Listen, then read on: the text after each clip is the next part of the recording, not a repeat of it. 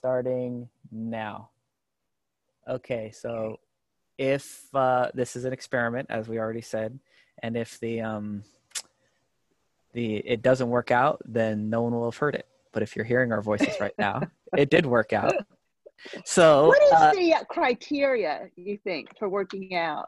Sound, I guess that helps. I think it's completely sound. I always say that. I say like, if it's the bad podcast, I'll delete it, but I haven't yet. I don't. Yeah, interesting. So something always is interesting, even in it maybe not your intention. Yeah, exactly. Yeah. And I've talked with you about this before, that I really try to let the podcast be its own entity. Like it has an idea, you know what I mean? It has its own idea. I don't know what it is. I'm trying to have my ego wrapped up in it as little as possible. Very similar to our buddy Paul. My job is just do the bare minimum to show up and hit record. And then from there on, it's kind of out of my jurisdiction, and Dream Talk, whatever that is, Dream Talking, the podcast is taking over. That's it. That's my hippie sort of. I mean, isn't that the nature of communication? Anyway, there's this third party, and it's the alchemy. Exactly. Well, I've gotten into it before, and I'm not gonna. I repeat myself, but what I love about podcasts are that the third thing, the X factor, right? There's what I bring to the table. There's what Sharon brings to the table, and then this third, cooler, magical thing emerges. That is, the rogue, right? Exactly. It's got a mind of its own, and the metaphor I overuse it of playing jazz, right? Getting together and improvising, that you build off of each other, and you find things you couldn't find without that collaboration. I think there's a sort of parallel. It reminds me, I acted in my younger years, and there was like all these intentions before you got on stage, and you had all, you had to have your sort of tools, probably something like making sure your mic is working here, and, you have somewhat of a theme. I had to learn my lines and stuff, but then there's, this throwing it all away once you get on stage, and just trying to be in the truth of that moment, letting that, getting out of the way of it. Totally. And I love that.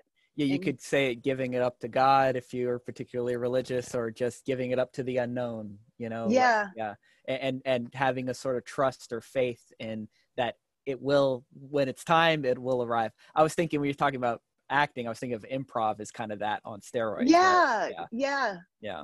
That's why I love improv so much. Especially good improv. We always love the same thing. I know, it's right? So great. It's like affirming you're a great person, and you like the thing. I must be great. No, I know, it's funny. So in that spirit, you're the only person I think I've ever mentioned Pete Holmes to, who's my hero, that you actually knew who he was. A few other people. Are you kidding? I thought he was like a household name. I thought he was awesome. Too. I thought he should be to me, because he's my whole world. But a few people have said, "Oh, I've seen his show on HBO," which that was a pretty big thing. But to have listened to his podcast, epic. It was epic. It's great. His show on HBO is amazing to me, but the podcast is just such another different thing. Yeah, it's up there with watching Paul. It's like it's transcendent. It's amazing. It gets me, again, that reaffirming of, it gets me in touch with and validates parts of myself I never even considered looking at. It's a very. You definitely have. I have a love affair with him somewhat. Nothing in the way of his wife. I don't think I'm going to split up his family, but I do have a love affair. But you could split up. Oh yeah, no, I could. Your love affair is like with Pete Holmes, and I just love that. I love listening to you talk about him, and it's so amazing how things transpired between you that inform, like, what were the odds of you guys meeting and having this connection? No, it's really cool and crazy, and he's just one of those, like, and we live in a time now, getting back to YouTube and podcasts, like we were talking right before off mic, we live in a time where you can have a mentor virtually, you know, and I guess you used to be able to through books probably, you know. And well, I remember being so excited that I could get tapes from like Gangaji and and even before that, like there's always a way, you know. It's a really, it kind of keeps, I think for about 4 years I did a couple of correspondence courses. One was with Siddha Yoga and another one was it's sort of like along those lines. Right. And it was just this weekly message and, you know, correspondence of hearing truth to me. And and now it's just like amping up to all these different levels, keeping up with technology, and the message still comes through and is alive no matter what the form, it seems. I know, you know? which it's just such a blessing to live in this time. It's almost like there's so many options. It's right. Yeah, you know, like the hologram is next. yeah, exactly. The virtual tour. yeah, exactly. And you're gonna be in it and all that. But I talk about like my little piece of that. You know, I'm 30 years old, so this is early 2000s in Berkeley. When I am twice as old as you. Oh, no did way. I just say that? I am. You are not that old. Seriously, yeah. No way. No, will you be my friend? Oh, sure. No, come on. I'm friends with 90-year-olds. Yeah, I've always, since I was a little kid. That's 3 times as old as you. Yeah, I know. That's really interesting. Yeah. My buddy who's 90, I said when I saw him after the New Year, I go, hey, this is your second time in the 20s. How does it feel? Because he was 29. But you know, that's so exciting because what's alive is so ageless. It is. I was just thinking the same thing. Yep, yeah, exactly. Yeah, it speaks to you wherever you're at. I feel that here, and I feel that in the alchemy of meeting you. Right on. It's very exciting. I hope your husband doesn't get jealous, but you do look really awesome for that age. Thank you. I really mean. I have to say, like most of my life, I've always felt I look older, and somehow I think the more, and the same thing with Paul and so many other people. And I don't know, you know, this is definitely disintegrating, but I do have to say, the more that falls away, the lighter and younger, more in touch with what we were just talking about is experienced. Yes, and there is a childlike quality to the spontaneity of that. It lightens up. Yeah, I think of it as like you're carrying so much stuff in the mental state that it's noticeable. I mean, how much of it is you know, my perspective or whatever, how much of it is reality, but I see it in myself. I look younger now than I looked 5 years ago. When I look in my eyes, I look in my face, you know what I mean? And I see it in so many other people too. True. Yeah, and the childlike quality that comes back, it really, you know, it's almost a cliche or whatever, but I when, you know, during this quarantine, going to the park with my girls and just hearing the birds sing and looking at the sun come through the leaves, it's like, oh shit, like this is heaven on earth, you know? Even sober, just walking around, like, and that is what Paul's message, if I had to put it to any one thing, but it's all sorts of things. It's the time we live in. It's the information is so right there. Another huge one for me is, and we got to talk about your friend, because I do the Sam Harris app meditation every morning. Oh yeah, Yariv. He's a really fun person over the years, and I know you have a few people on the podcast that you have a similar relationship, that this is a subject we almost have shorthand for, because we've been on a similar sort of path of teachers and and it's cool. Exactly. Going through the same turmoil. And how priceless is having those friends and those allies to be like, you know, I was talking with Keith about this yesterday. Keith and I had a 2.5-hour conversation over the phone. He's a really great person for clarity. Insanely. I really appreciate him. And him and I, again, I think he's maybe twice my age, maybe not quite. I'm not sure. But him and I'm not sure. He's got really good skin. He does. Yeah, exactly. He could very easily be 50s, early 50s. I don't know. I don't know age either. I'm just I don't even understand it. yeah. But anyway, getting to that, like, you know, he does the Sam Harris meditation app too. And I'll say, hey, wasn't it so cool when he did this? And I noticed this very strange, subtle internal thing come up. And he goes, I sense the same thing. And and you just go like, oh my God. And it brings me back to Paul's thing of being at an AA meeting going, how did all these people get my thoughts? Right. Or not my thoughts. Yeah. And especially if you're plugged into a similar theme, yes. you know, yes. The correlation. Yeah, we have such a shorthand. Sometimes it's like, oh my God, you know, before he changes the subject, I know what he's about to change it to. And, yeah. It's so cool to have those. And it's like this processing plant, the mind. Yeah, totally. Yeah, I know. You see the manufacturing of the little, you know, how it goes from ethereal and ungraspable, and you watch it, you know, when I'm high, I watch that process go even. Because it's like one person removed. It's great. Yeah, that's a great way to put it. I've had a similar thought in the same of like, there's my another one of my favorite podcasters. So I only listen to about 1 out of 10 now, but there was a time when I listened to all of them. Was Joe Rogan. I'm sure you've heard of him. Yeah, I know you're a Joe Rogan. Some of my favorite people are Joe Rogan fans. And I listen to him because he's the guy in your basement. You know, that's a great way of putting it. A real conversation with, and he's smart and he's fun. He's got like that youthfulness, you know, it's something. And he has so much passion and interest in so many different things. So one of his things is he talks about when he smokes weed, that like weed has its own ideas. Like, and then he'll grab them and he'll turn them into a bit for his comedy or whatever. But he's like, that's not my idea. Like Joe Rogan never could have thought of that. Like, it's a separate entity that could have. That's so true.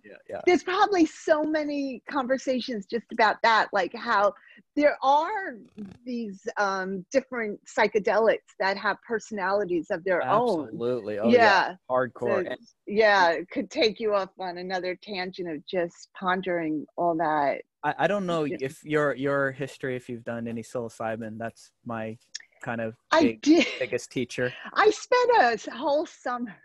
Whoa. No, I don't mean to. I'm editing myself. Don't do it. Go for it. Summer, with a group of friends. We had a shared house, which is really common in New York City when I lived there. This and you go up to the country.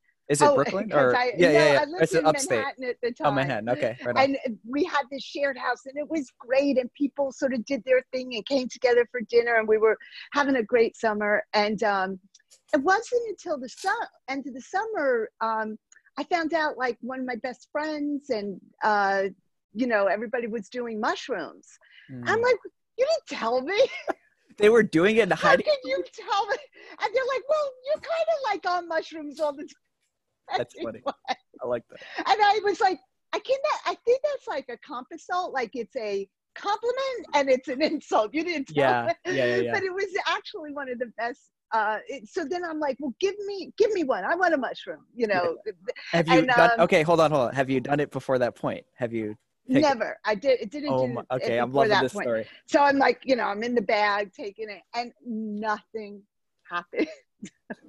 Are you serious? Nothing happened. So I don't know. It could have been, you know, I don't think, but I have had an experience where something did happen when I was like, do you really want to hear this? Oh, are you kidding me? I'm so, I think everybody wants to hear this. So, okay. So I'm a lot older than you, right? So okay, this was like a really cool time to actually, I guess maybe it is now too, but I guess LSD was really like, really great if you kind of clued into it in the right way. But I didn't know about that. I was just kind of this free, I think I was either 12 or 13. I was 12, probably turning 13. And my sister had this friend that she kind of kept at arm's distances because she was a little too wild. And she came looking for my sister and to go to the park. And I'm like, well, she's not here. And she's like, okay, well, you want to come to the park with us? And she gave me LSD. I didn't even know what LSD was. Now, this sounds like a horror story, which is really interesting how we've been conditioned. You were 12, 13 years old. It was probably summer. I was turning 13. So I was in the park. I know. It's like, so we were. My jaw's on the floor. Yeah. And I'll tell you something. It was one of the best experiences of my life. It opened, I think it might have been something that helps me even now, because it just proved to me there were other realms. Like, this realm is just as real as those realms. And it really opened up something spiritually. And I just spent the whole time laying on a park bench looking at the sky, just like, oh wow, oh wow, oh wow.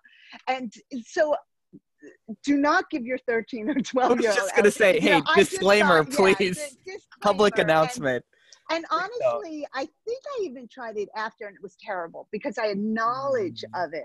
Mm-hmm. You had your own ideas of what it was. I had my own ideas, and I had heard people have bad trips as opposed to good trips.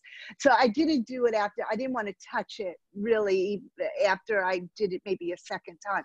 But that first time sort of like cracked me open in a very beautiful way. I got lucky. So that was but I don't think, but then, my process was more organic. It wasn't that drug fueled, although I loved weed and, stuff like that. But, it's just Paul, going back to Paul, I remember him telling me how, he was really exhausted at some point in his post-awakening. Maybe he was doing satsangs or something all the time, and he went to a healer, and she said, okay, I want you to have like 10 cups of coffee a day, like maybe 30 cups of coffee. Yeah. And I'm thinking, wait a minute, your adrenals are already shot. And he said something that is so true. It's like, let me think if I can. What we believe is often, don't have these set ideas, because I was like, that is the unhealthiest thing, and those are just kind of two. And it was great. He said it took him about a year of drinking coffee, this weak man that you would think it would be awful for his kidneys, the overload for him. But things don't always make sense. That's I think it, maybe in a nutshell. Yeah, well, exactly. I always like to think of it kind of like it doesn't make sense to you, but it's making sense to something else. Something else has a better, you can call it higher power, or you can call it whatever, has a better sense of what's right for you at this time and place. And it doesn't always have to make, that's faith, right? That's having. That's definitely faith. Yeah. I'm totally, okay. Wow. What a way to start the podcast. That's a hell of a story. I know. They shit. Don't make sense. They don't Yeah. So, okay. I was thinking that, when I was going back to what I'm starting to learn. And so I like to do the meta thing of during the podcast, talk about how I'm thinking about the podcast and where I'm trying to go with it, instead of it being like a meta. Love it. You know what I mean? Instead of it being like my own little secret, and you can tell I'm contrivingly trying to figure out how to do this right. You are so transparent. I'm trying to be. Yeah, don't even think you're trying to be as transparent. That's what I'm saying. I know I am, but I'm showing my cards. So one thing I've noticed is if I, especially when I'm meeting someone for the first time, like my buddy Patrick, my new friend Patrick, who we had an insane podcast. I haven't heard that one yet. You would love it. It was, really? I mean, now this is my little, opinion, but I think it was the best one I've done. It was. I love it. It was the closest to the Pete Holmes. You made it weird because we got to know each other over the podcast, right? And nice. And so no baggage. No baggage, right? Exactly. And so what I'm learning, I could dive into how cool that was. Just go back and listen to it, guys. It was number 11. But what was so cool about that, what I've been learning more and more, is even if I think I know somebody, this is kind of an opportunity to tell me your story, because it is interesting, actually. And kind of my go-to prompt is, when did you first get the hint that there was something else going on? That sort of it was before that. Even before that. Okay, I was going to say, I thought that was maybe the first hint, but that's cool. It was definitely like on steroids at that point. Yeah. That was the first big super hint, but maybe you even had a little inclination before that. Yeah, I think, my kind of belief is that a lot of us just come into the world like that. Mm-hmm. Definitely asking questions and sort of and I think you wouldn't ask those questions if you didn't have a sort of, like, maybe the kids that ask a lot about God, you Yep. know, and that doesn't let up, you know, it doesn't just go away. It leads on to other things. I always feel like I was born into a family like Woody Allen's family. I don't know if you're that familiar with his films, but he Of used to do course. his Yeah. family like at Coney Island, and he'd have Yeah. all these like ponderings, like, what, you know, is there a God, you know? And Uh-huh. his mother would smack him and go, what do you need to know about God? Yeah. Yeah. Yeah. Yeah. Uh-huh. And I feel like I kind of came into a family like that. So it was a sort of a little bit of an outsider. And I would drive myself nuts. And it might have been as early as 6 years Mm. old, just sort of saying, well, if there's a God, who invented God? Yeah. Yeah. Yeah. You Yeah. know, it was Totally. like the Uh-huh. House of Mirrors. Yep. Yep. And That's me it's and my stepson's conversations all the time. Yeah. really, If God made everything, who made God? And yeah, of it course. does, you know, and Yeah. then it's somehow, hopefully before maybe 10, the wisdom set in, just like, my mind doesn't have the capacity for this.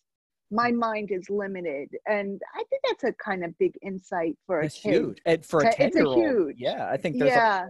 30, 40, 50-year-olds that are having that insight for the first time, you know, and it Well, actually, only because it was so painful, right? yeah, You know, like maybe that's the part of spiritual growth, is you hit walls that you know that's that you can't penetrate, that there's some suffering there. So it's like, okay, you know, let's see, show me a different way. definitely. Or And yeah. so another theme that I notice when I either talk with people over this podcast, just hear people's stories in general, and definitely in my own experience has been, you get here because of seeming suffering and pain, and you get here. So like I used to get emotional. I would say this, but I've said it enough. I don't too much anymore. I found this stuff because I had to, because I had other lives counting on me. I had 5 kids, and it's coming. I had 5 kids, a wife. Yeah, I know. Sorry. I love that I emotional yeah, availability, though. It's a truth. It's a I truth. had Yeah. to find a way to hold it together for them, right? And it sounds whatever, self-serving or whatever, but I just know that Not at all. if I was alone in the world, I could have just gotten by with video games and hot pockets and the bare minimum, and I couldn't do that. Wow. I had to figure out something. And the very quick punchline summary is everything kind of led to Paul, and nothing has, and Paul wouldn't like to hear this, but nothing's created more relief in this life, in this expression, than finding that message. Nothing's created more traveling lighter. Nothing's created more. And I really, you know, subjectively, it's my own opinion, but I've had a few reports from other people. I'm a better dad. I'm a more patient. I'm a better just person to be around because of that. Wow. You know what I'm saying? Yeah. But all that is to get back to, it was the pain and suffering and kind of the necessity is the mother of invention. It was kind of a necessity. I had to figure it out, you know. That's so interesting. I have so many questions for you. You'll kill me if I go down this path. I know. Don't I am interview wondering me. what the suffering was. Like, you know, was the suffering any thing to do with not being in touch with yourself, or, you know, or the self, let's say, or the freedom? Yeah. Was there a lack? Could you? No, I'm not gonna let you interview me for one. So let me start. I'd love to, but let's bookmark that, because I think that's a really important story. Yeah. I guess if I could just do a super quick summary. So seeing it, hindsight's 2020, right? So looking at the problem from the solution, we'll say, to use a Paul kind of metaphor. I was trying to play. I was God, playing God, trying to play God. I was, I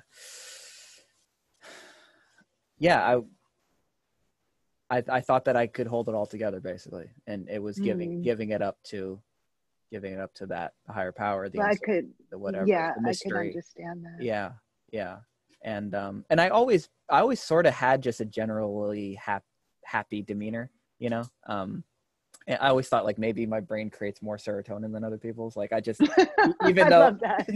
even though I should be depressed, I'm not. A lot of the time, I'm very happy. It's so funny when it all comes down to all these complicated. I know, right? Hormones. Exactly, it's chemicals. Yeah. It's all... and then personally, you just think of it as just luck. It's just the roll of the dice. Like you ended up. I had nothing to do with creating a break. Yeah. Yeah. So anyway, but we're not going to interview me. We're going to get back to you. Well, I think talking about totally. Mm-hmm. So you're saying you're 10 years old. You got a hint of the fact that your brain is not going to figure it out. Basically, it's a finite tool. It was a surrender. Yeah, yes. It was a surrender. But I always use this word, but I can't think of a better word. Like the posturing was still in the same direction. Like the wanting to know, and seeking. Maybe we could call it. Yeah. There was definitely seeking. And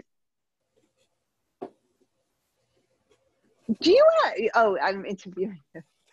But I think I wonder if part of that was because there was still such a strong memory of the connectedness to everything. And then the sort of shocks that come naturally of separation, of the ego forming, but there was still such a strong memory of or knowing even of that connection. I remember like always feeling somebody was with me, totally. And then the wake up moment that like, oh, I think I was in this hallway at school and when it happened, it was sort of like, oh, maybe it's just me. I'm the one. Yeah, totally.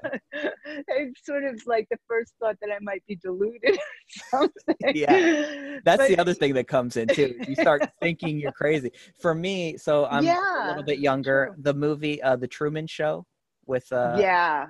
How old were you? I don't know. I was probably less than 10, maybe 10. I don't know. Oh, wow. That must have been amazing. Jim Carrey's another. Have you listened to any Jim Carrey's more recent, like crazy philosophical rants? He sort of intertwines with, who's the other big star that has also found non-duality and. I don't know. Jim Carrey's the only one that comes to mind. I know there's some other ones out there. Russell Brand. Oh, Russell Brand, yes, who is awesome. They both have that really fiery energy and bigger. And Russell Brand's interview with Pete Holmes is one of my favorite episodes. I think I listened to that. Yeah.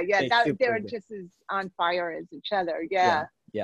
So getting back to The Truman Show, I remember seeing that as a kid, and then it didn't like put it in my brain. It reaffirmed something I had always kind of experienced of thinking. The whole, you know what I mean? Like the whole world is, it's, you could say it almost as super self-centeredness, but like the whole world is conspiring and creating this movie that I'm kind of playing, you know? Yeah. Yeah. And then the other image that came in my head when I was super young, and then I just put it away, and it's come back since I've gotten into the non-duality of that. There wasn't a camera on me, but like my head was the camera.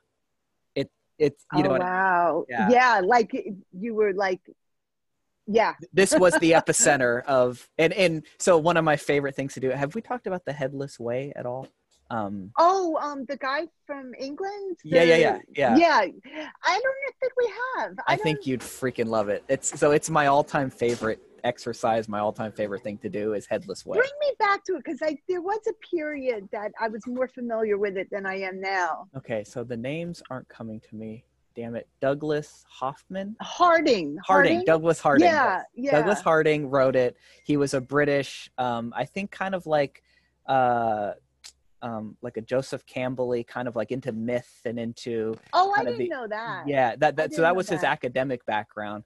And then he had like Sharon in the hallway at school, he had a moment actually in the Himalayas of all places of, oh, I have no head. I can't see my head where it. Oh, I don't remember that. I don't remember that it was that intrinsic experience. And I think even I think I even heard that maybe he had it somewhere else, but then for the book it sounded better to say he had it in the Himalayas. As a sidebar. Yeah, exactly. But when I heard this a couple years back, I heard that through Sam Harris's book, Waking Up. He brings up The Headless Way and Douglas Harding. Because he has a method, right, for sort of self-examination. It's a practice. He calls it the science of the first person, or the science of subjectivity.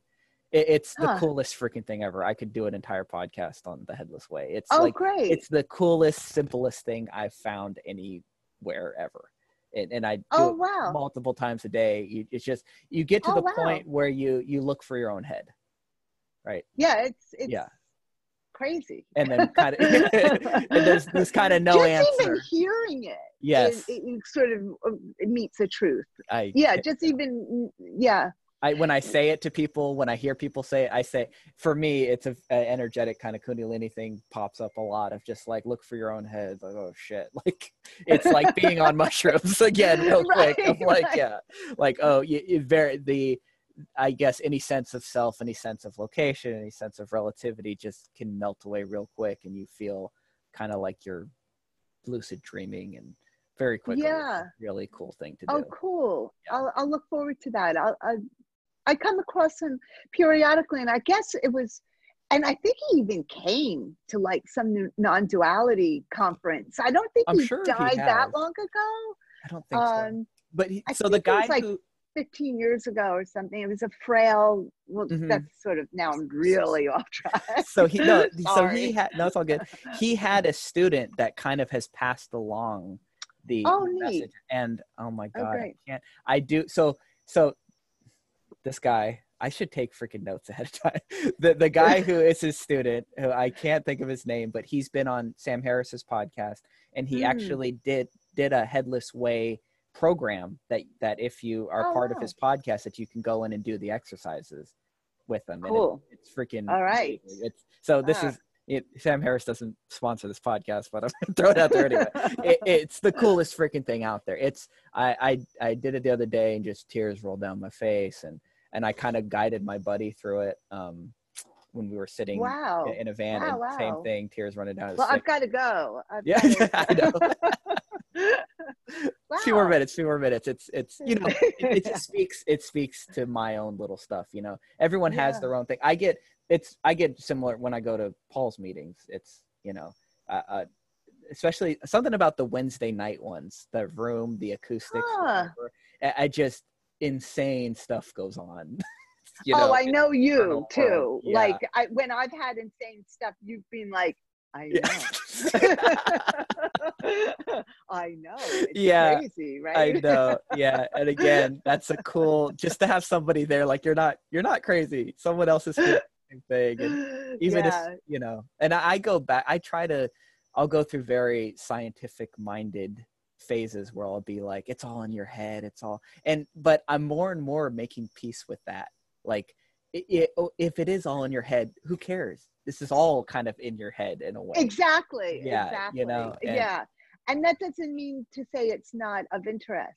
Yeah. No. Yeah. Exactly. It's incredibly interesting, and that's the science of the first. Yeah. Exactly. And if it's not, man, I'm sorry. It's a rough incarnation, because it's just nothing more fun, and it's cool. Like, there's no requirements. You don't have to buy it on Amazon to get it. You literally. I have a Sam Harris question. Has Sam Harris himself, I mean, I know he sort of has this beautiful scientific way of taking this subject and meeting truth with it, but what is Sam Harris's own experience? Does he write about having a sudden awakening or I obviously, he's another one of my go-to guys. He's up there with Paul and Pete Holmes. Maybe, my very short list of like people that have allies through this life. Yeah. I've never met him. I have to turn you on to some females. Not that there's, So you mentioned earlier, my favorite female spiritual teacher, probably Gangaji.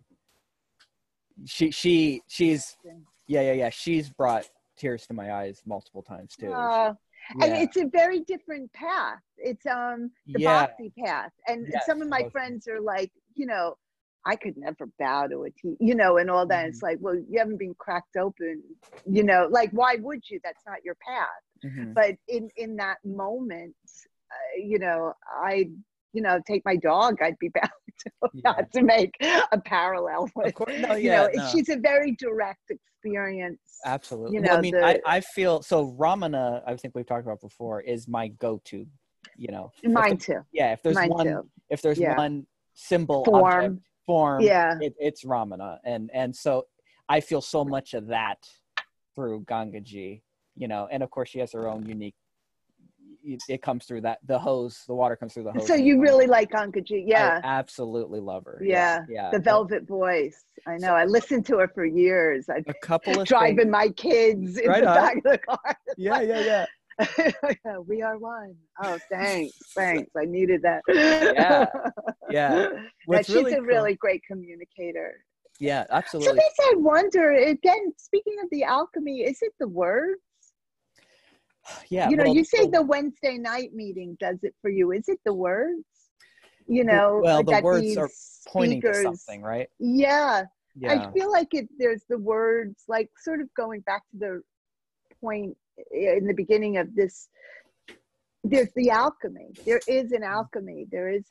And there's a relationship between, I talk about this all the time, that like I grew up listening to Alan Watts, getting way back. I don't even remember the context. Cool. The context. Talking about getting your teeth into. Yeah. So when getting way back to like when you first heard somebody and you go, oh, I'm not crazy, and then like you were saying, finding the tapes, finding whatever it could. For me, it was Alan Watts on KPFA on Berkeley Public Radio. Oh wow! What were you like? How old were you? 10, 11, 12, somewhere in that range. And here I could just hear that iconic voice. And I can hear him talking. And I normally would hear him when it was like a drive. They were trying to sell tapes or whatever, you know. Oh yeah, they still do the same drive. Exactly. Yeah, right. I love it. Then you get to hear hours for free. Yeah. And so I remember hearing him talk and just going, oh my God, he's saying the thing that no one else is saying. And other people were, I just hadn't found them. He's pointing in a way that, because you know my background, grew up in I do, and I'm thinking about it as you speak, to be quite honest. Of course, and I was told, you know, Jesus is the way, and mixed in with all this weird metaphysical, psychic, you know, energy work stuff. And so it just never clicked with me. Obviously, as a kid, I knew something was up. And then the first hint of hearing another human being out there saying what resonated internally was Alan Watts, right? Wow. And then I remember like going, God, can I scrape together $120 to get the total, you know, CD set or whatever it was, tapes back then. Amazing.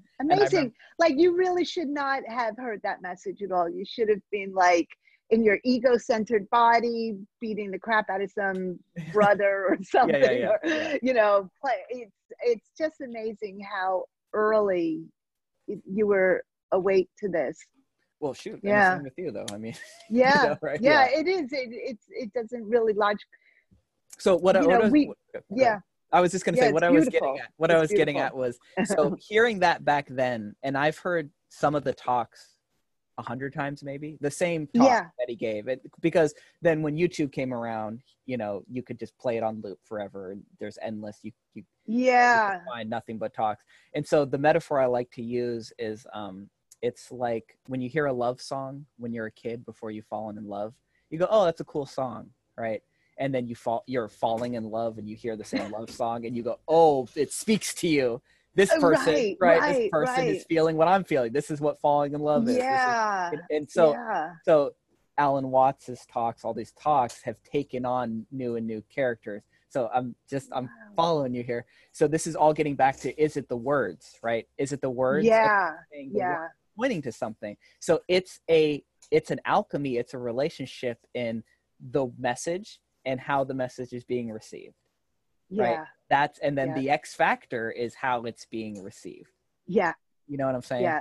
Yeah. And so I've gone back. I told Keith this the other day, the last talk Paul put up that he was when he was in the backyard before quarantine hit. Heavy. Yeah. I've gone back and listened to that 5 times. Why that one? Who knows? I could tell you. I could tell you a story. The birds were chirping. It's a beautiful thing. I could tell you a story, but when I listen to it, there's particular parts, especially when he brings up the Course in Miracles, where it's just a sense of, oh my God, I'm home. I'm so home.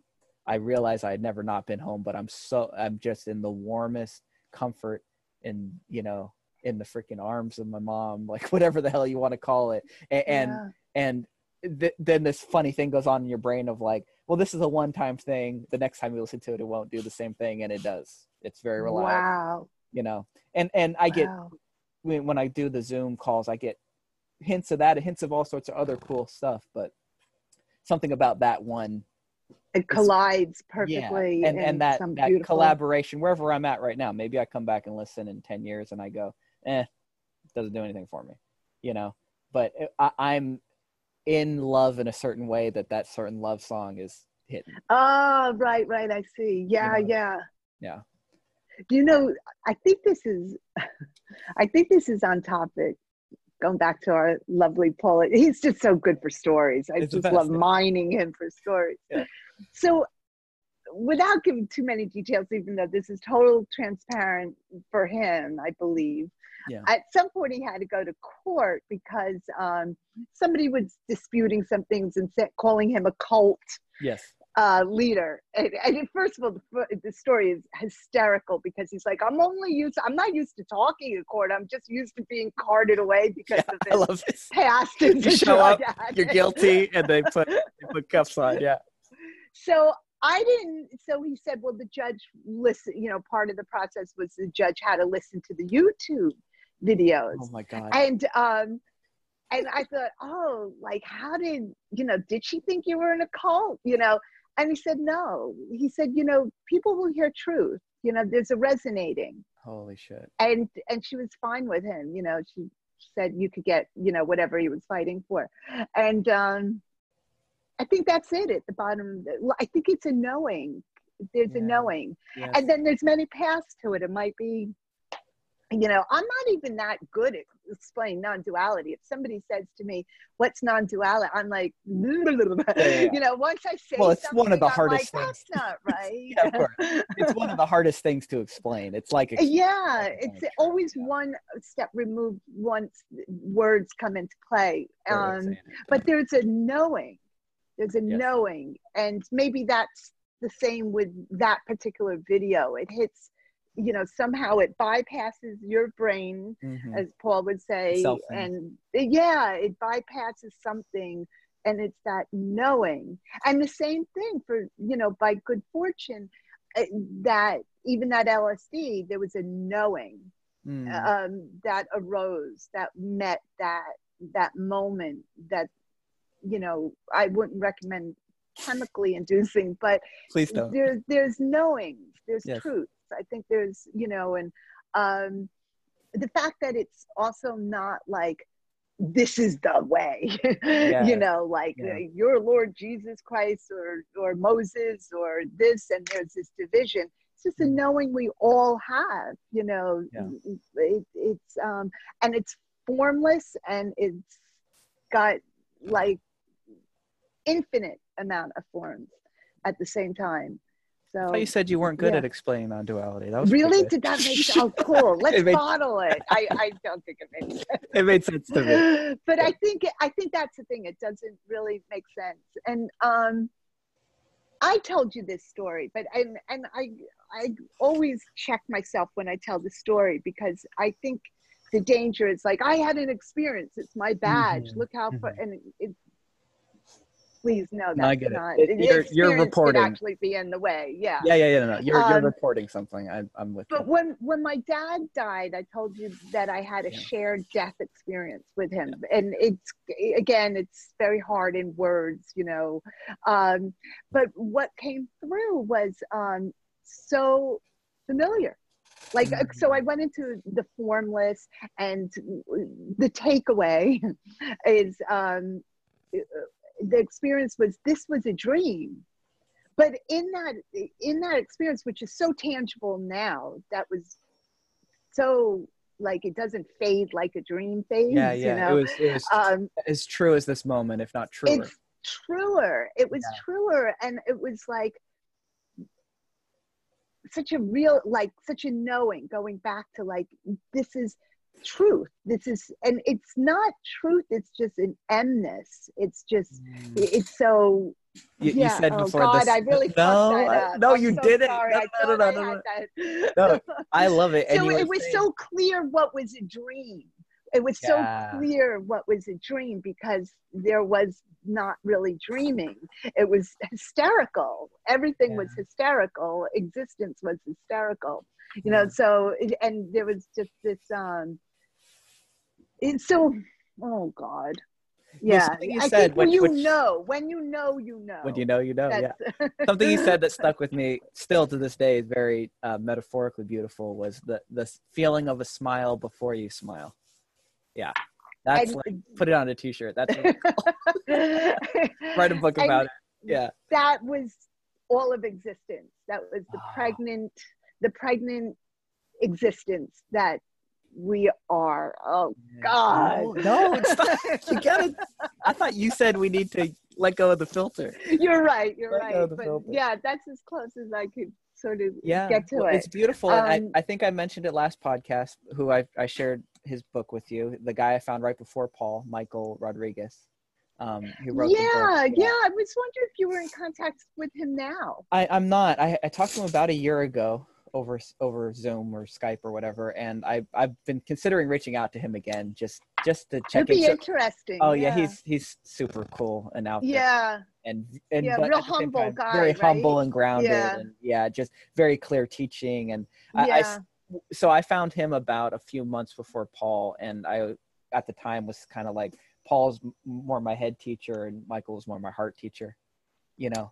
And Do again, you think that it's conditioning the teachers were attracted to? You it's gotta know, be right. partially a clear message, but what's that? It's gotta be.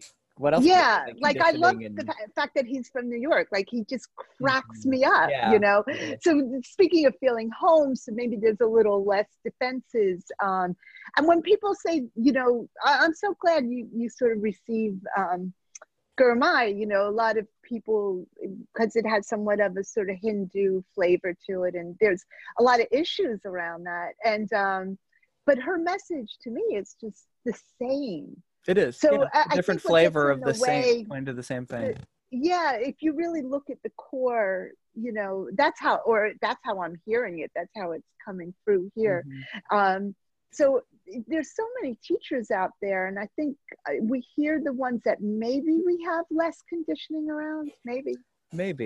Yeah. Well, Yeah. so a thing about Paul, it's so funny because um, he looks a lot like my biological dad, which I don't have the best relationship with, Oh which is wow. funny, right? And I've never said this to Yeah, you anyone. think that Yeah. might be Yeah, you would think that in the could be a way. barrier, right? And he Yeah. actually also looks a lot like the cult leader that used to run my cult.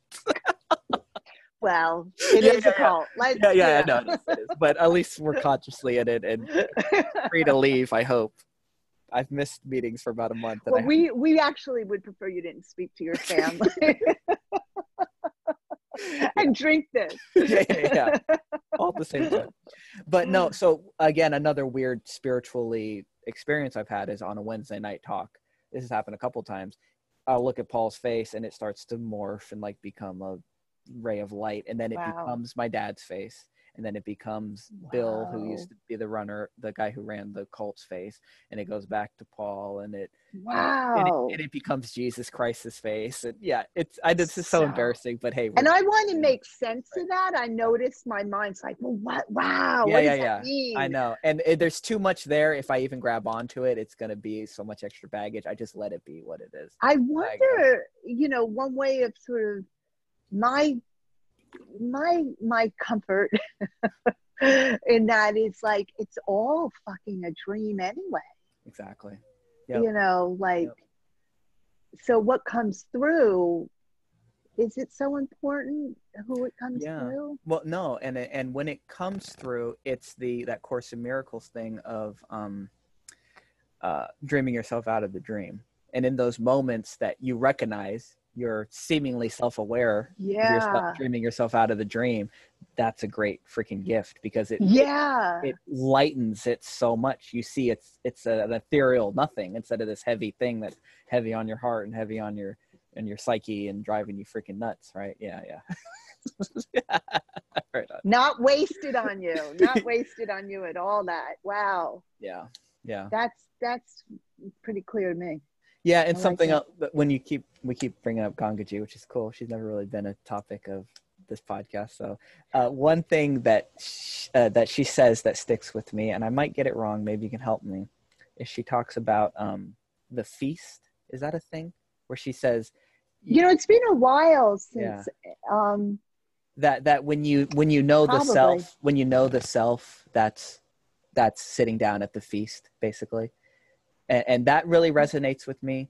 The way that I kind of interpret it is like there's endless. It's almost like Bible Jesus-y. Like there's endless bounty of abundance just waiting for you, just right here, and in right the in front of you, in the moment. And you're actually, even though it feels like you're trying to get there, you're doing so much to deny it and refuse it. And wow, that's so true. So true. Yeah, that's so true. That's something I wish I knew the exact talk where she talks about that, but I think that's where the lightness comes in. That flavor of lightness.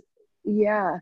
Oh my God, I'm constantly defending this separation. Of course. Yeah, that's what conditioning is, right?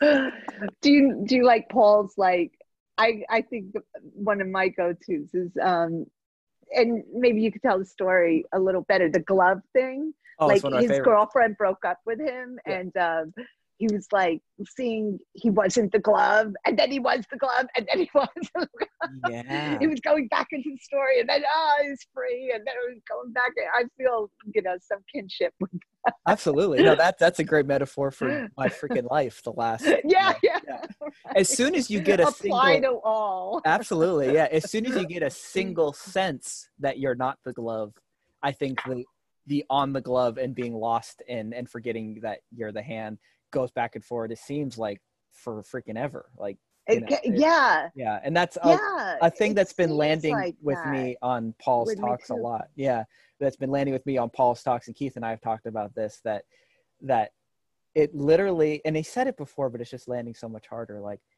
if you want the identification with self to stop, if you want the process of selfing to stop, then you need to do you're the same. In trouble. Yeah, exactly. Well, you need to get that to happen. You'd have to do the same thing to make your heart or your lungs stop. You'd have to die, right? Yeah, it's gonna happen. Part of proprioceptors, and what we do in the body is organized into a separate self. It's the structure of the mental state is to do that. But what can happen, and this is so cool, God, he said this once, and in a Wednesday night talk, I looked over at Keith and I said, dude, that's so fucking good. And he shook his head like, I know. where he goes, he said, it's all the what you're not is going to be happening. It's going to be arising. It's going to be showing up. This is a paraphrase, of course. Now, what that does most of the time is we use that to create or infer a separate self, right? We use all the selfing to create a self. Well, I hear that sort of thing. You're identified to it. You're grasping it. Your senses. And Paul said something along the lines of, it's going to happen anyway. But what happens, he was kind of speaking as, the Buddha, as the awareness of it. What happens is all of that is actually used to identify you're not that.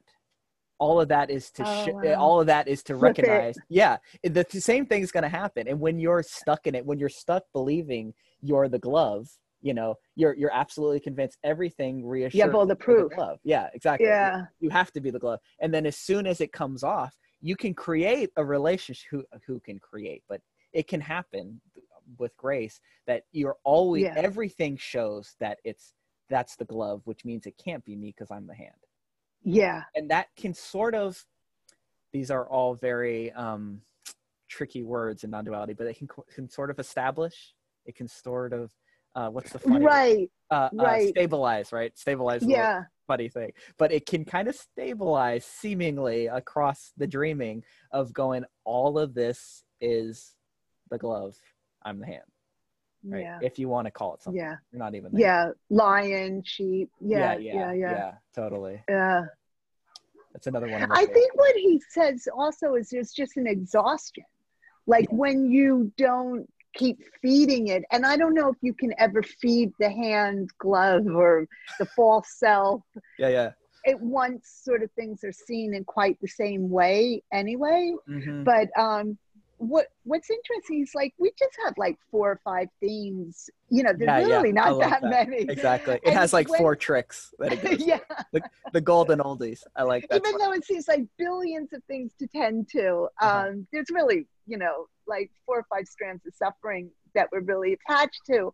And I take it as really good news is that in his experience, when you just stop feeding it, when there's less interest, because you get the feeling that news is for Bob, not Sharon, you know, it's like, am I really that interested in it? Yeah. That it actually will just dismantle itself, you know? Yeah. So I think, you know, going back into the establishing, I think it's just happened, you know, it just sort of happens when the interest, there's a little, according to him, there's a little less interest in feeding it, you know. It is somewhat to do with energy too, I think.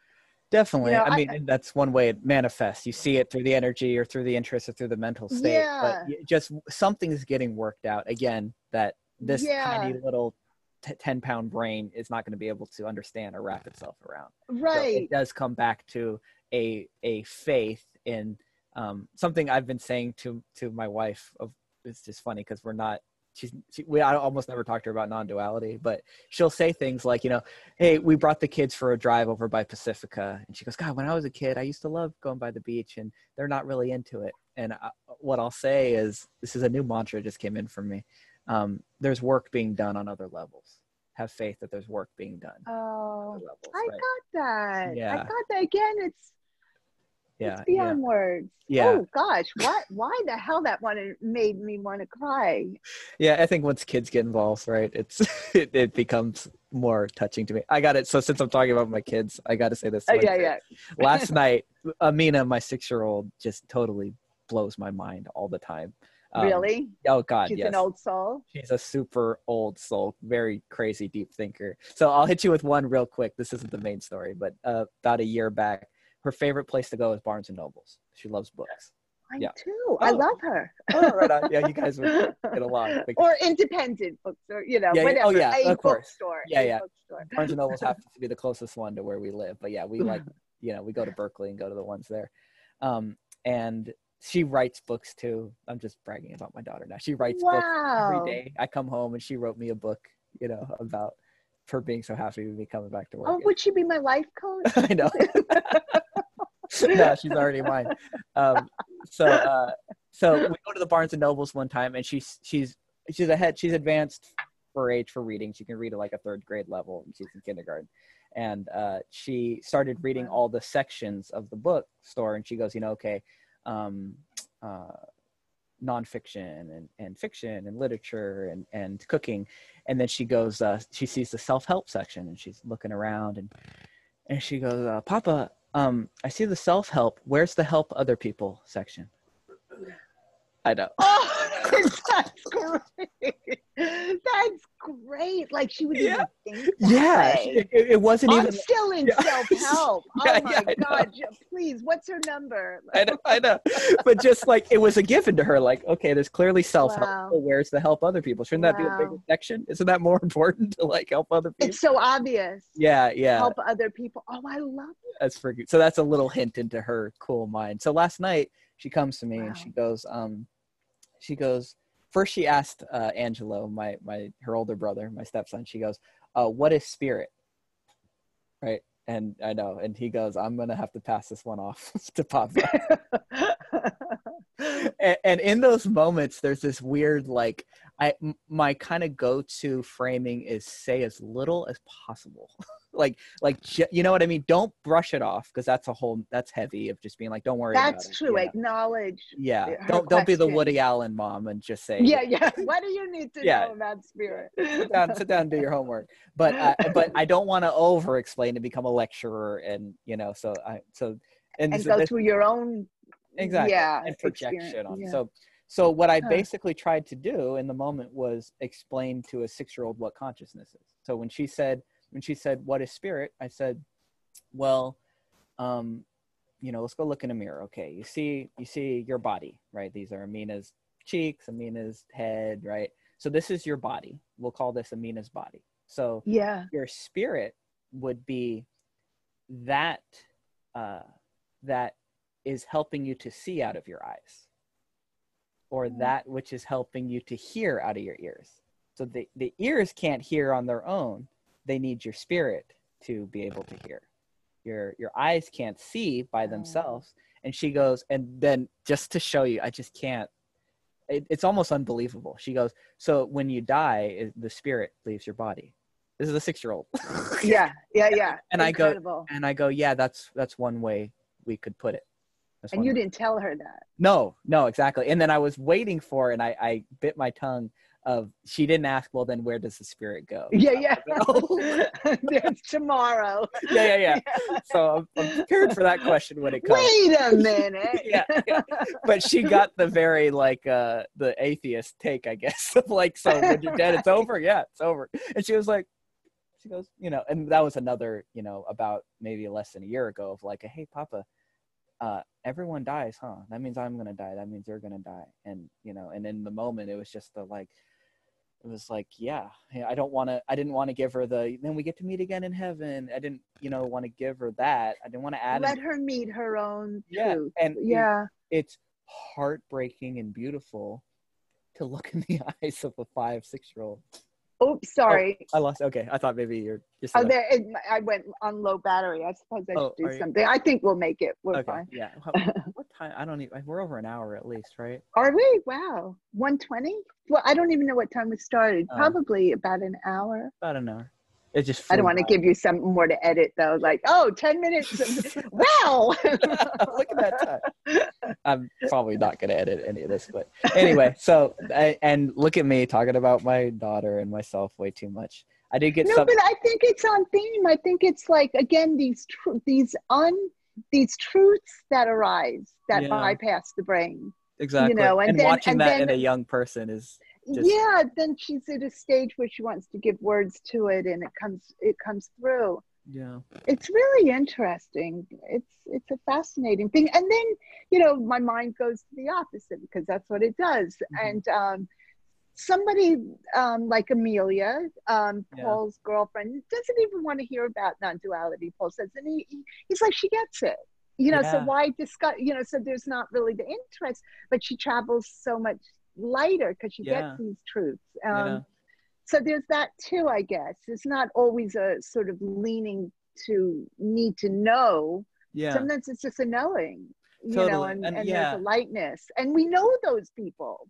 Of course. Again, they're like children, and or there's a quality that's ageless that comes in the And Paul's a great example of someone who actually doesn't care about this stuff outside of 2 hours a week. The rest of the, I love hanging out with him. He's the most fun. Yeah, and he's someone the most fun. You or me, or maybe some other people in the Sangha, we're a little more infected with it. That it's fun. This is what fires me up. I always give the example, for someone it might be skiing or reading romance novels or what. But when you know it, and if it was something else for me, I would dive into that. If it was playing mariachi music, I would, because it's alive and it's fascinating. Of course, right? Yeah. But this just happens to be there's no ego gratification. It just is really freaking fun. I get turned on. Paul even said, I was surprised to hear him say at lunch or something, if I probably wasn't doing this, I would probably be going to see other people. Yeah. Which I thought that was interesting. Yeah. It's sometimes I think I can though sometimes go to these satsangs and there's a heaviness and a wanting to play with words and sort of get the speaker or teacher out and and the fact is there's a million contradictions and you can nail somebody and that I'm not so interested in. The interest in that definitely dies and gets Yes, please. A great example of that I love was, I can't think of his name, but he's a famous psychologist, and he particularly does early childhood stuff out of Canada. Eric? Oh, I just know the old guys. Yeah, so he sat down with Adyashanti at, I think it was Sand or something. Yeah. And this is like the formative guy on early childhood education and conditioning. And he's a very super intellectual, smart guy. And and it is so funny to see, like, he started meditating, a month ago, and he goes to Adyashanti, and he it's so funny to see that he's convinced he found the loophole in the teaching, right. In the same way that we all were convinced, right? Oh, it's so yeah. And he comes and it's very, intellectual. He goes, okay, so you're telling me when I go to meditate to try to stop thinking, but then I'm thinking about not stopping thinking. How do I get out of that, right? It's like, but I guess it's a really good point. Like, what did you call it? The meta. It really does get meta. Yeah, very quickly. Yeah. And it, even in the meta-ness, this is something I talk with Mike Z about all the time, is that like those loops are infinite. The like trying to not thinking about exactly. It could seemingly go on the for 6-year-old in me had some wisdom when she was like, the mind's not going to get it. Yeah. God before the God who created God. Yeah, the mind's just not going to get it. It's not going to get it. Yeah, and once the kind of, in a Paul way of saying it, the futility of that scene, then you can kind of give up on that and be more available to, a simpler truth, Yeah, and at the same time, and I want to kind of just rush in and say, he's really good. He's really articulate, Paul, with the meta. Incredible. At the same time. Yes, I think the most that, at least that speaks to me. I mean, he gets into places that other people, other non-dual people I find on YouTube, whatever, just dance around. Like and then I was talking with Keith about this the other day, and getting back to the relationship, the third thing that's going on is, so often I'll have a mental movement, a thought, and he'll talk about it as it's happening, like, and oh wow. So like, you try to see what you're not, from what you are, but then you see that's just more of what you, and then like literally you try to see what you're not from what you're not. You're what you're not. Exactly. You try to see from what you're not. And then in that moment you go, oh, like, you caught me with my pants down. Right. That was, it's the and then the house of fucking mirrors. Yes, exactly. And who caught who, and that cool, trippy little, so psychedelic and so what is it then that in us that wants to hear this message? That's the question. Exactly. Who knows? I'm not going to try and answer it, but right. Exactly. But so even like Ganga, that is something that I do remember Gangaji say. Even the I don't know what she said, but let's say the personality even wants to know freedom. Yeah, true. It can't. The personality wants. And it's like The one that really hits for me, like if you're at a beginning stage, is the personality wants to be free from the personality as the personality. Right? Well, free from self as self, right? It's that last little step of like, of course you're actually inherently free of all of it, but that sense wants to be free as it just can't happen. And once you see, and then once you know you're free, that's a never-ending thing. You just kind of drop it and let it. There's freedom in that, in just letting it be, do what it does. Yep. Yeah. And here we are. Yeah. So I just realized we went through that whole thing and didn't once bring up the fact that there's a pandemic going on and that we're all sheltering. I should have started with that. So what the hell are you going to think about during a pandemic? Talking about meta. Yeah. Right. You want to touch on it? You want? How are you How are you guys doing? Yeah, we're doing great. There's not a lot to report. The biggest thing for the kids is that the playgrounds are closed down. That bums them out. So having to get a little bit more creative with, but we've gone on more hikes and more done more stuff in the backyard and set up a And you're still working too? And I'm still working. Yeah. Thank you. Everybody, thank you. Yeah. It's, it's. Thank you for working. That's not an easy thing to do. It's not, but it's nothing compared to what healthcare workers are doing. So like they're 100% the real heroes. They're putting their actual. I think my husband's a hero for going to the store. It's like I haven't driven in like a month. Right on. I have no interest in people right now. Well, that's good, and that's very socially responsible, and yeah, it's getting back to that. The grocery store people are heroes too. That's right. Putting themselves out You're there. right. I just think the healthcare workers you're exposed so much more. You're putting your health and safety at risk to save people that wouldn't be saved otherwise. And you're working crazy hours. And I went into this last podcast, a big old spiel, but they're freaking heroes. You know what my pandemic thought was this morning? Pandemic thought. I was sitting outside and, the birds, I think a lot of us are experiencing the birds, really differently now. They're so much louder. And I was thinking, they're talking to me more now that I'm not poisoning. I haven't driven in my car. I mean, I'm still probably poisoning them in my lifestyle and my God knows what. But there's definitely been a veil lifted without these cars on the less road. Pollution. So now this is getting into some stoner thoughts. Gross. A little the void. Yeah. So I took an edible over the weekend, and I was thinking about like, there's essential work, right? Everything's still running enough right now. There's the essential work, right? Making sure people are taken care of, the lights are on, the garbage is taken out, getting food. I know, all our basic Maslow needs, totally. It's for most of us, for the first time in modern history, it's so getting down to what is actually essential, and then I was thinking the economy is gonna, the society's gonna go back, but it's gonna go back, and it's gonna be different, obviously. How could it not be, right?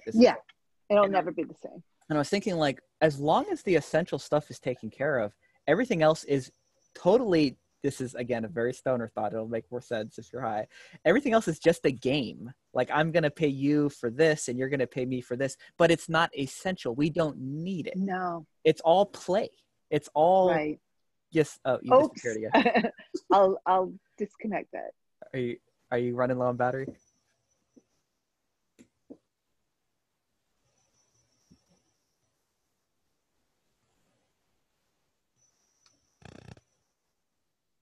We are recording. Sure. Cool. Okay. Sure. Okay. Back from our commercial break. I know we're sort of letting the magic, the alchemy happen, but I did want to sort of just check in with you and just see if there's anything you were still interested in, pondering that might not have been. Oh, is there something going on in the background? I don't know. Is there? Hey, I hear a male voice. No, it's all good. It's just going to be on the podcast.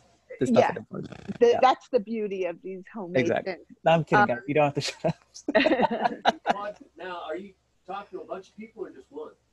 Just one very important person. Hi, sweetheart. Yeah, it's great to have a glimpse into, what we do. Yeah, no, totally. I know. Yeah. I keep joking. I never mentioned the company, but Paul's message has spread throughout this, multinational.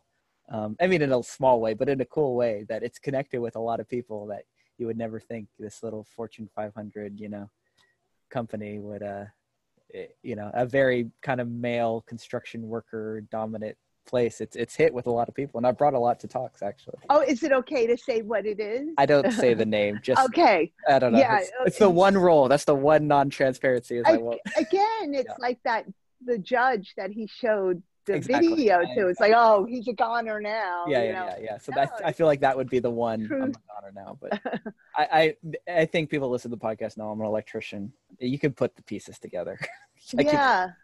In California, in the Bay Area. Oh, right. Yeah, I was trying not to touch that. Yeah, I think truth is true. I don't know. And when I say that, I know that's been applied to many things that I would not call truth. So even the word truth is like, oh, that's a little culty, and absolutely, but I don't have a better I like Paul says an unspoken yes. It's a nice way. Oh, wow. I don't remember that. Oh, really? Oh, God. He says it all the time, I think. That's the funny thing about it. Yeah. When I, not to make it the Paul well, it's too late for that. It's already the Paul podcast. He's been the subject. I think I got through one without saying Paul, my one with Elizabeth, and it was a short 20-minute one.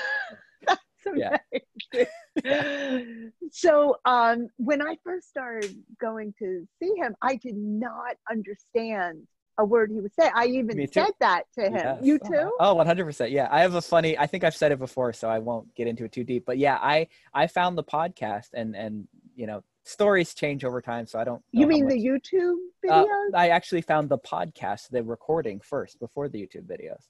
I didn't even know there was a podcast. Yeah. I just saw Zen Bitch Slap. What the hell is that? That was a podcast as well? It still is a podcast. Yeah, that's what I normally listen through. Actually, is audio instead of the YouTube. But it's it's the same thing, but just without. It's a way of getting the audio file, basically. Okay, got it. Yeah. And so I started listening to it, and I kind of at the time had a rule of like, if it's not interesting in 5 minutes, I'll give up on it, right? I'll give it 5 minutes. And so I was listening to it while driving, and I remember the audio quality is not that good, and he's saying fuck this and fuck that, which no spiritually non-duality people really do. There's a few out there, but no one at his level. No, right? He couldn't be the real deal. Yeah. And after 5 minutes, I go, I don't know what the hell he's talking about. Right, which is a lot of people report that. It's all going over my head. Right. Same here. Yeah, and I go, but I feel like there's something special here. There's at least something different being communicated, or in a different way than I've heard from anyone else. Yeah. And in it wasn't like I gotta keep listening to this and dig into what there wasn't a lot of energy around it. I just kind of like left it on as like background elevator stuff. Oh wow. Paul was I've done that. And then I found myself in the morning turning on my car, and the Bluetooth and all that automatically, boom, whatever I was listening to last would come up. So it would be Paul. And I would just sort of like be stuck with it. Yeah. And then I would just sort of go, I'm not going to change it, so I'll just leave it on. Right. And it was it very much getting back to our same theme. Work was being done on another level that I wasn't aware of that slowly.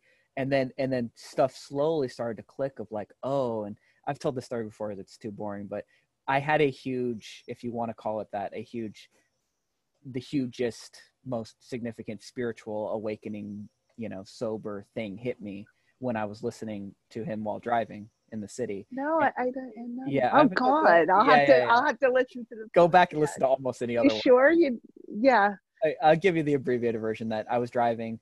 Somebody asked a question to him. I don't remember exactly what it was, but it was something along the lines of, well, when I see what I'm not, but then I see that seeing of what I'm not, then what is that? And then he gave his answer. And then it was it's uncommunicatable, but to try and communicate it, it was like a crazy Kundalini, crazy awakening, crazy clarifying moment. And so intense that I pulled over, and I was over by Gold Gate Park, and I walked around the park for I think maybe 2 hours. Whoa! Yeah, like a child again, seeing the world with new eyes, just like a psychedelic trip, and then tied in with all that, like this existential dread of like, oh my God, I'm gonna die. A lot of fear and a lot. You were dying. Yeah, I was dying, exactly. The last, remnants of whatever was holding on was. Whoa! And you were still in that period with Paul of it just being a block of information you weren't even really understanding. Yeah. No, it wasn't. Except for this one question penetrated something, and I hadn't seen him in person yet. I've been listening to the talks. that's the other funny thing is I always say I thought that the first few I listened to, he was in Newark or Long Island or something. Oh, right. And so I thought he lived over there. And then slowly over many talks I put together, he's in California, he's in San Francisco. And I looked up on the website. He was right down the street from where all this was happening. You know, I was at Golden Gate Park, you know. And he was at the church. 10 blocks from the church, you know. Didn't know that at the time. And so that's the very abbreviated version. Then the little, again, giving it like a story, you know, like you were saying about your experience with your dad. The thing that still sticks with me is a feeling of this waterfall was kind of flowing, and the sense of self or ego was like trying to direct the waterfall my whole life. And I saw the futility in that. The waterfall was going to be what it was. And the waterfall is just me, just life, just expression, you know? And then finally I go, I can stop trying to direct it because it's pointless anyway. You know what I mean? It's not you. Yeah. And it's so you and it's not you. That was the one little story I could take back from the first, that's pretty dramatic. In your body, you have a lot of experiences that are quite dramatic. Yeah. And not like, no abuse or stuff like that, but just I guess it's all self-created. Like a lot of, I go through sometimes sitting in meetings, I'll go through the existential terror. It's all worthless. There's no holding on. There's no whatever. And I think I've said before, that doesn't stop or slow down, but just they become lighter. You travel lighter over those too. You know what I mean? Right. Because you know there's no real danger in the same way as when you first experienced it. Exactly. Yeah. You know, the metaphor I love and I use with my buddy all the time is like the movie. No matter how scary the movie is, there's now a recognition that it's on a screen and the screen can't be damaged by it. Whereas in the past, you believed you were the movie. That's beautiful. It's so funny she's coming back because it's been a while. Gangaji, you know, sometimes people would have dreams of like a lion trying to eat them or something and running from the lion. She's like, let the lion eat you. See what happens. Yeah. And even I remember it also so many stories. Another guy from jail who had an awakening when she used to visit jail. I've heard that same. Yeah, over a podcast. Yeah, where he had no inclination or whatever, and then he heard her talk or something, and he had an awakening. Yeah, he had an awakening. Became his guru. But before he came in, it might be a different guy. Before he went to the meeting, not really knowing much about her, he had more terror. You know, this is some tough guy in jail that didn't experience fear like we experienced fear. He said he was more scared in his entire life, and it went beyond the brain of going into that meeting than it bypassed logic, but he had complete terror.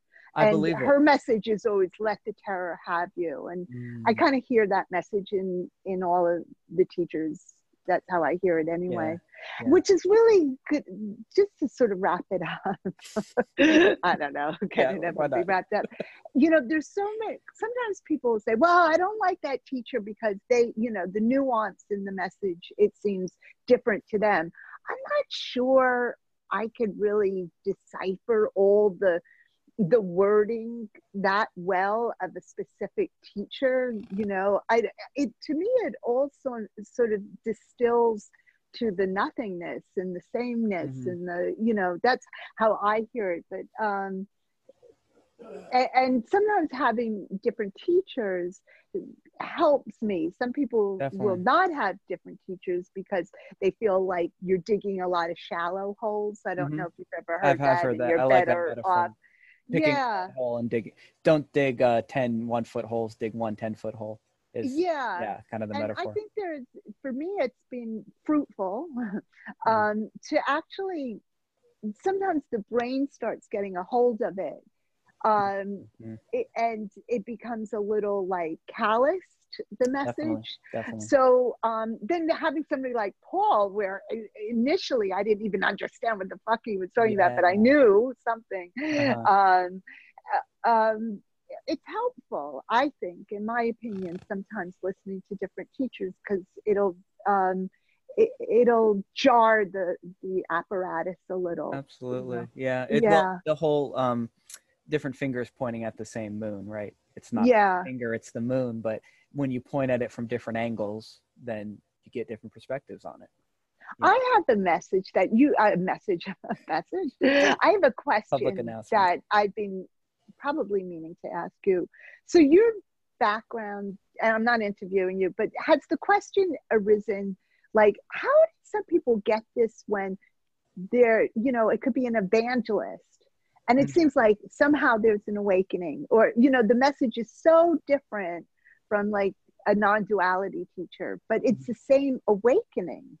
To me, it appears at the end of the road to meet up in the same place. So I find that kind of fascinating, and it kind of gets me out of dogma maybe a little. Definitely. Because like, wait a minute, you're not supposed to get this with the corrupt evangelist, guy that's in a cult, or, it appears that there's just awakening when there's awakening. Yeah, well then again, my little bias, I'll go back to Paul's thing, us creating the meaning, right? You can create the meaning in any way you want, so another guy I really like, comes up almost every podcast, is Ram Dass. I've talked about him before, and he was a very eclectic, he was into all sorts of different stuff, and he would talk about, he would give a speech, in front of 100 people, and at the end some old lady, 90-year-old lady, would come up to her and she goes, "I know what you're talking about," and he'd be like, "Cool. Are you into this stuff? You into Hinduism and devotion?" She goes, "No, I crochet." Yeah, right. So you can get there, right? You can get there through crochet, you can get there through whoever, right? So even in something that, our conditioning, our story would be through fundamental evangelists, you'll never, realize the truth because there's too much baggage. But that's our own. I don't know if that's true though, because I just kind of had it. I had it. Just a sort of an answer. What, it's non-personal. That's what it is. Yes, it's definitely non-personal, and in a lot of ways, it's realization of that. It's almost anti-personal, and that what the personality wants it to be, it can't be because it's too much there. It's got to kind of come in through the back door, right? Exactly. In a way, that's beautiful. That sounds right to me. To me. Right here, right now, where we're at. What more? And to quote our buddy, what more can you ask for? What more do you want? Right? You got. Does he say that? I missed that too. Yeah, Paul all the time. What more could you? He says, in the end, you. It's so funny. You hear what you. These are like huge, like etched in stone Paul Hedermanisms to me. Yeah, it's funny. I never heard that. In the end, you're going to travel lighter, and what more do you want? Travel lighter. Yeah, you're going to travel lighter, and in the end, what more do you want? What more can you ask for? And I think that all the time, like give up on more. Give up on there is no more than this, Yeah, it's sort of the brown paper bag of spiritualism. Exactly.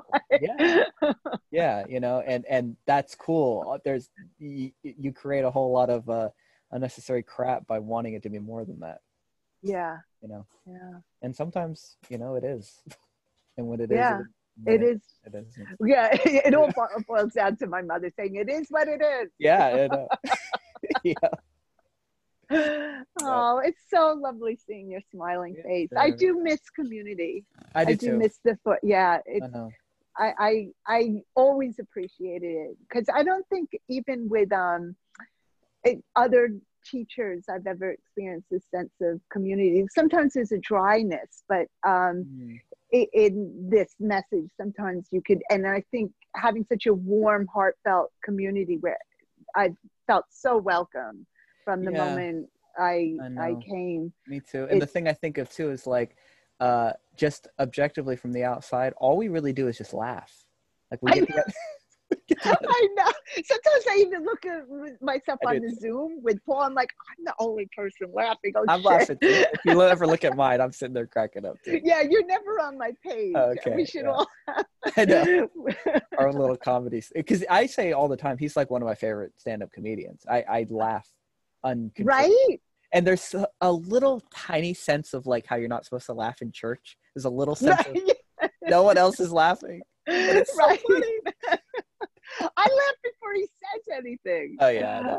He's such a. I love being able to be with somebody awake, for want of a better word, on such a casual basis. Yeah. I've had teachers where I was always better off not sitting close to them, because when I would sit close to them with hundreds and hundreds of people, I would always just want to sit closer. Yeah. Oh, yeah. And I'd be into the whole, That's totally thing. interesting. Yeah. Right. And then when I was sort of like in nowhere land, nowhere close to the teacher, they were so much closer to me. That's beautiful insight. But I still, so it's like a prayer answered, to be honest, as corny as that sounds, to be able 100%. On such a casual basis to experience this. I agree. Thank you for saying that, because I am so corny and sentimental on this podcast again and again, but I feel the same way, that I couldn't have wrote the script myself. I couldn't have wrote this. You know what I mean? It's perfect in every way, personally, for what it's done. And then kind of the thing that Keith and I have been playing with, talking about, is that Paul, the message is like the minimal effective dose for like traveling lighter, right? That it's like, it's, you know what I mean? Like just enough, and then get on your way. Like, right, no bells and whistles. I'm not going to give you. There's no robes. There's no practices. There's no homework. It's like, it's the minimum effective dose. You could take 100 pills, but you just need this one. Yeah. And then what is the net benefit? Again, getting back to what more do you want? You travel lighter, and a little bit more joy, and a lot more in my case, a lot more joy. Wow, I didn't realize it was such a radical awakening for you. Yeah, I guess. Yeah, it's that's just the way it worked in the body. That's a whole nother podcast, how physical it can actually be for some people. Absolutely.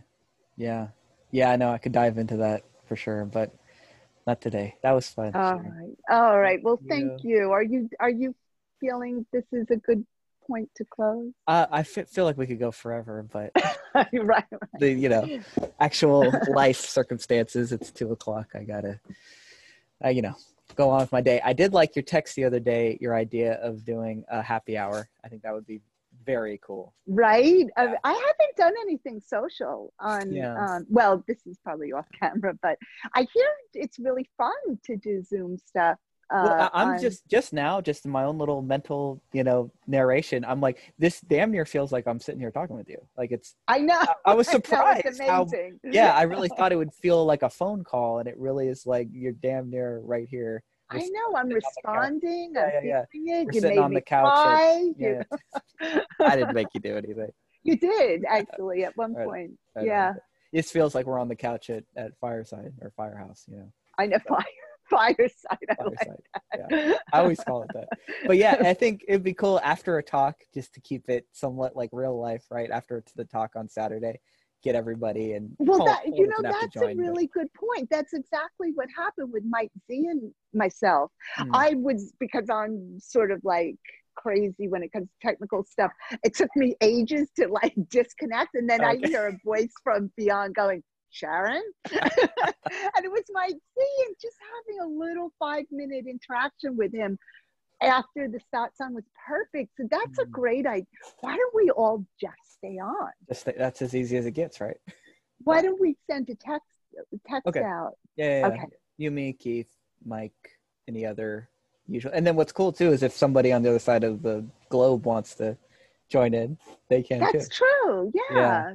Whoever, let's give that a try. Totally. I love that. Oh God, you have to edit this at this point. Sure. Yeah. I'll give it the Mike Z edit. That's also what I love about Paul's life is how people just come in, just the right person, or the song's like, oh cool, a new wow, who are you? And it's just also met on this real deep level. Totally. But it still is casual, I don't know. Well, that could be cool. That is another thing why I didn't have this intention when I started doing this podcast a year ago, but I've met people at Paul's talks afterwards and said, I know this is kind of weird. You don't really know me, but do you want to do a podcast with me? Right. And one of those was Patrick, that we totally connected. And I'm hoping remind me, I feel terrible. Who's Patrick? Patrick, younger guy. Oh, the New York guy. The New York guy. Yeah, exactly. Oh yeah, you're twin. You're yeah. You're hipsters in the back row. I totally see you guys hitting it off. Yeah. And if I didn't have the podcast, I kind of wouldn't have an excuse to be like, hey, do you want to sit down and talk for 2 hours for no good reason? Your defenses are down. Yeah. Like you just meet people honestly. Yeah. And I'm so glad. Who's the other guy? The other one was the couple from I hope I don't get it wrong. Sweden, I think. Nordic. Dutch. What are the Netherlands? They're from the Netherlands. The guy's from Germany. She's from the Netherlands. They live in the Netherlands now together. Barbara and Roman, which I don't know if you listened to that one, but I'll send it to you again. That was amazing. They have a crazy. I guess I'm behind. Oh man, I'll send it to you. It's so cool. I mean, I self-promotion. I could find it. Yeah, I think it was the 6th episode. They met at an Adyashanti retreat, at a silent retreat. Yeah, it's crazy. That's it all. Right? Yeah, exactly. And then she disappeared. He couldn't find her. And so he had to wait an entire year until the next silent retreat to go up and talk to her. Yeah. You got that on the podcast? I got that on the podcast. That's podcast gold. It was. And I think I stood up. I was so shocked when they. Hey, I just had a thought. I wondered, okay, you have a life, you have 4 million kids, you have a job, but I think you can make a great documentary. I've always, since way before I did this, I've always been drawn to wanting to do documentaries. Yeah. And it's so funny because last week on the phone with Keith, I talked about, I don't think there's any good documentaries out there about radio, talk show, podcast, that transition of that, the history of that, you know what I mean? And like the whole Mark Maron, like Maron, he Joe Rogan. Yeah. Because that all started, I remember the year, because I remember starting to download podcasts in 2006 was that, it's created a revolution, obviously. But I look at that as an extension of talk radio, which I look at. I'm sorry, the wheels are turning, because now I'm thinking, you're right, it was an explosion and it was amazing, and it's changed things in so many ways you could explore. I've totally I think considered Zoom is going to be that. I think now I've been thinking the same thing. Yeah. It would be very interesting to do that documentary now. Yeah, I'm really excited to see what happens. It's crazy too, to me, like how I know Zoom was here, but I just never even considered using it. And once you start using it, the whole world is so close. I could do a podcast with Russell Brand in England without having to get on a plane. Like, you're right. And I know that was true before, but it just wasn't true for me. I was like, I can't do that. And it seems so like it really creates a global community so much quicker to just. And it goes beyond the brain, because you would, like you said, you didn't think this would be so personal. You would feel like until you actually go for it. How we're all like, all the stores, the economy's going. Even before that, people were still doing more shopping online. And I had this sort of vision, yes, we lament that because we think of community in shopping, unfortunately. I know. But okay, let's say those stores closed down and parks, those became our parks. Yeah. And but wait a minute, this does tie in, Sharon. It ties in because it all just kind of came. But our meeting centers are the Zooms, the podcasts, and it's just like regrouping, all the time, I guess. Yes. But it does feel like this Zoom thing and this quarantine is not. It's going to change our ways of feeling close and connected. Absolutely. I'm totally down with that. And I feel the get off my lawn, old grandpa sense of me of like, no, nothing beats, face to face. But I'm that quickly, realizing that. So again, now we got cut off when I was talking about my edible thoughts the other night. So right. Yeah. Oh, okay. I was thinking about what happened to that?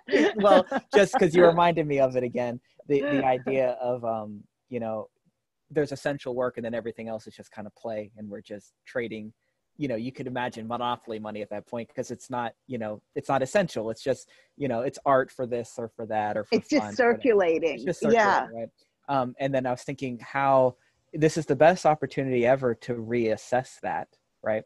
And then I was also thinking about how good it's been for the environment that people aren't driving as much, and how like we all could sit in our rooms.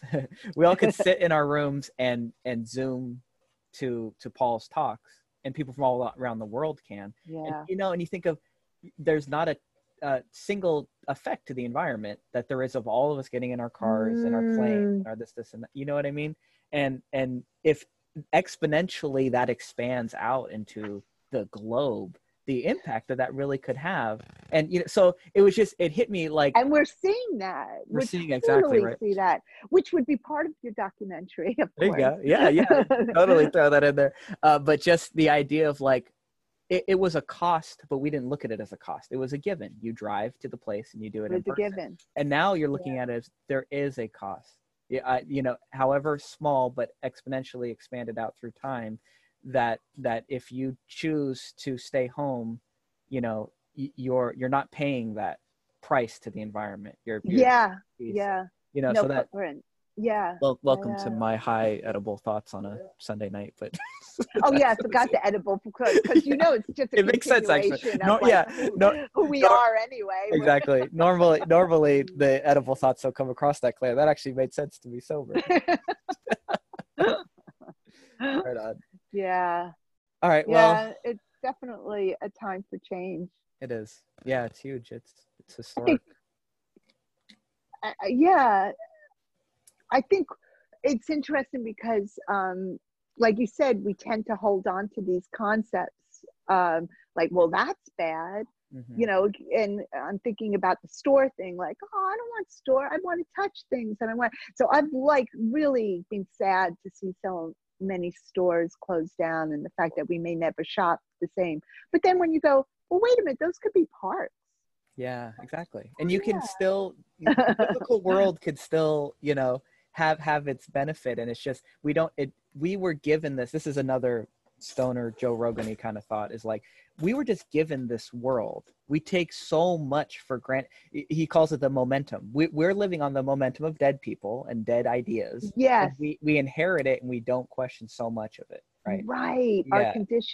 Our conditioning. Exactly. And so just going like, okay, being in the physical world has a huge benefit, but being in a nature park, I was walking through Golden Gate Park with my family, over the weekend, and it was like, this is freaking beautiful. And there's a lot of people around, and we're all keeping our 6 feet distance, and the birds are chirping, and like, that's exponentially more valuable than going to a strip mall, Yes. So you can maybe create a world where everyone gets their needs fulfilled, and you have a watered down version of outside physical contact. You have more bang for your buck when people are going outside and connecting with the outside world, and you're getting more efficient and bang for your buck, staying at home and not impacting the environment, I love this. Yeah. It's so I think we got a documentary brewing right now.